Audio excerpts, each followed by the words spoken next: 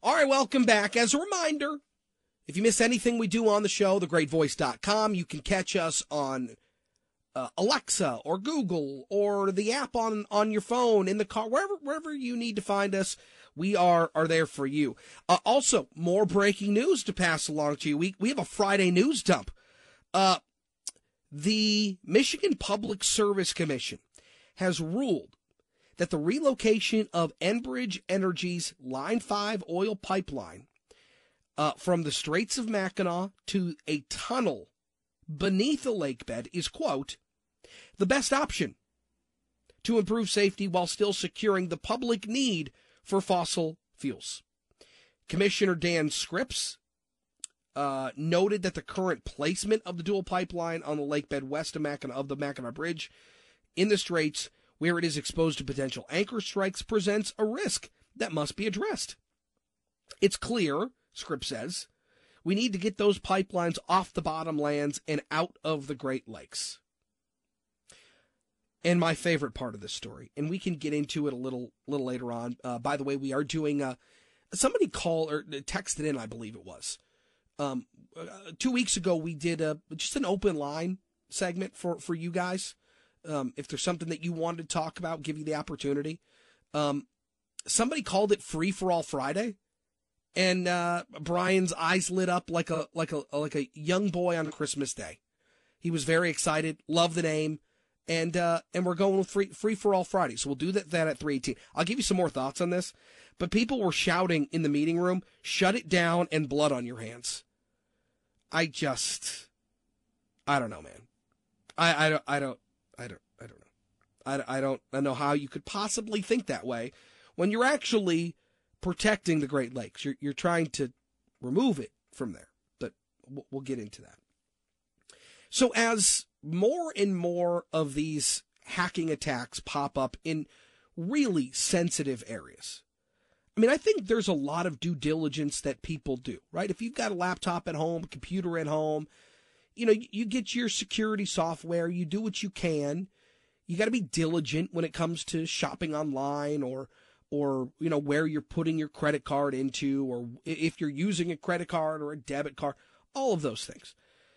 But it feels like with all of the ins and outs of your daily life, taking kids here and there to sports, to school, picking up the grandkids, going out to dinner. I mean, it is easy to get lost in the process of feeling secure when maybe you're not, or maybe there are vulnerabilities, and unfortunately, hackers are there to exploit them.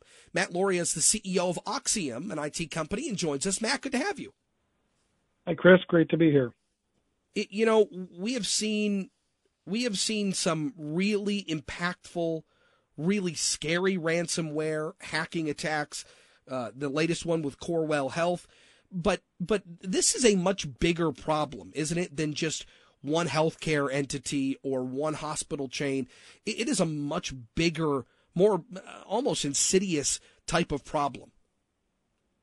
It is, yeah. I mean, and as Marie had just said just a few minutes ago, I mean, she gave you some of the statistics on this. It's very prolific, and now we're seeing a lot more of a concentration in more of critical infrastructure areas as well. Things that are very critical to our livelihood, here in the United States.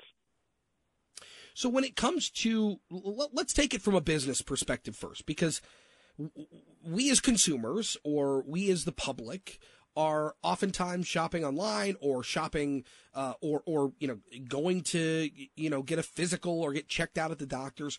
So you're trusting other entities with your secure information. How important is it for those companies, big businesses, to try to put as big of a wraparound and as safe of a wraparound on our information as possible? I know that can be pricey, but it almost seems like that's part of this business model that people put out now. Yeah, the real challenge is not necessarily the big business. It's really the theory of you're only as strong as your weakest link. And every one of the big businesses in the United States is supported by a network of smaller businesses. And it's those smaller businesses that are having so many of the vulnerabilities. And if we look at where these where these attacks typically find their way in. It's through those smaller entities, the feeder entities, the tiered suppliers, if you will, to any of these large organizations. The big companies have these enormous budgets. They've got very educated staff. They're following best practices in most cases, but it's these others that have just not taken things seriously, and we have the data to show it. Is this a dangerous, a particularly maybe vulnerable time of year? This time we always do see an uptick, but there's a lot more people utilizing the internet, so it tends to be statistically a higher time of year for issues to occur. The other thing is that people are just busier now, and so some of the disciplines that they're following kind of go by the wayside. Oh, I'm moving quick. I click on something maybe that I would have put a little more thought to if I wasn't so busy. In terms of the federal government's responsibility here, do they have one, and what would that look like? Yeah, so there's some different rules and regulations or advice that's being pushed. It's been done a few times through the organizations that are supporting the Department of Defense. So there's some different protocols. There's something called the CMMC, the Cybersecurity Maturity Model Certification, that any of the vendors that are supporting the DoD need to be following. And there's been a lot of talk about pushing that to different industries, but it's never really fully taken hold. And even right now, they're in the process of kind of revamping that.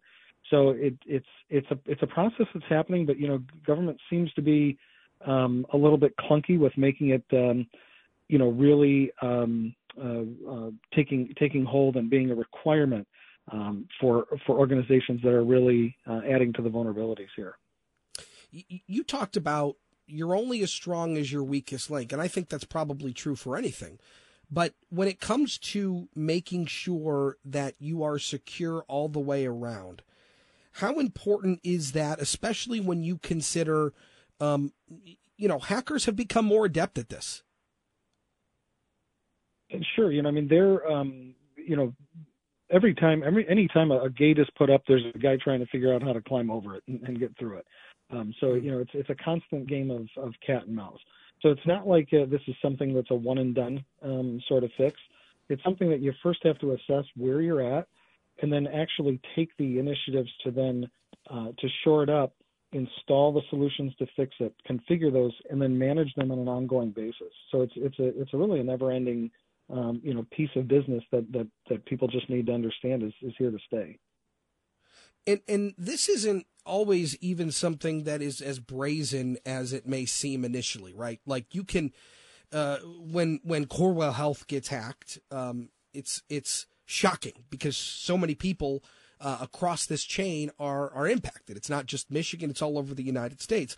But when you consider that there is malware all across the internet at all different times, or at any time, there are hacks happening virtually every minute of the day, and there are so many.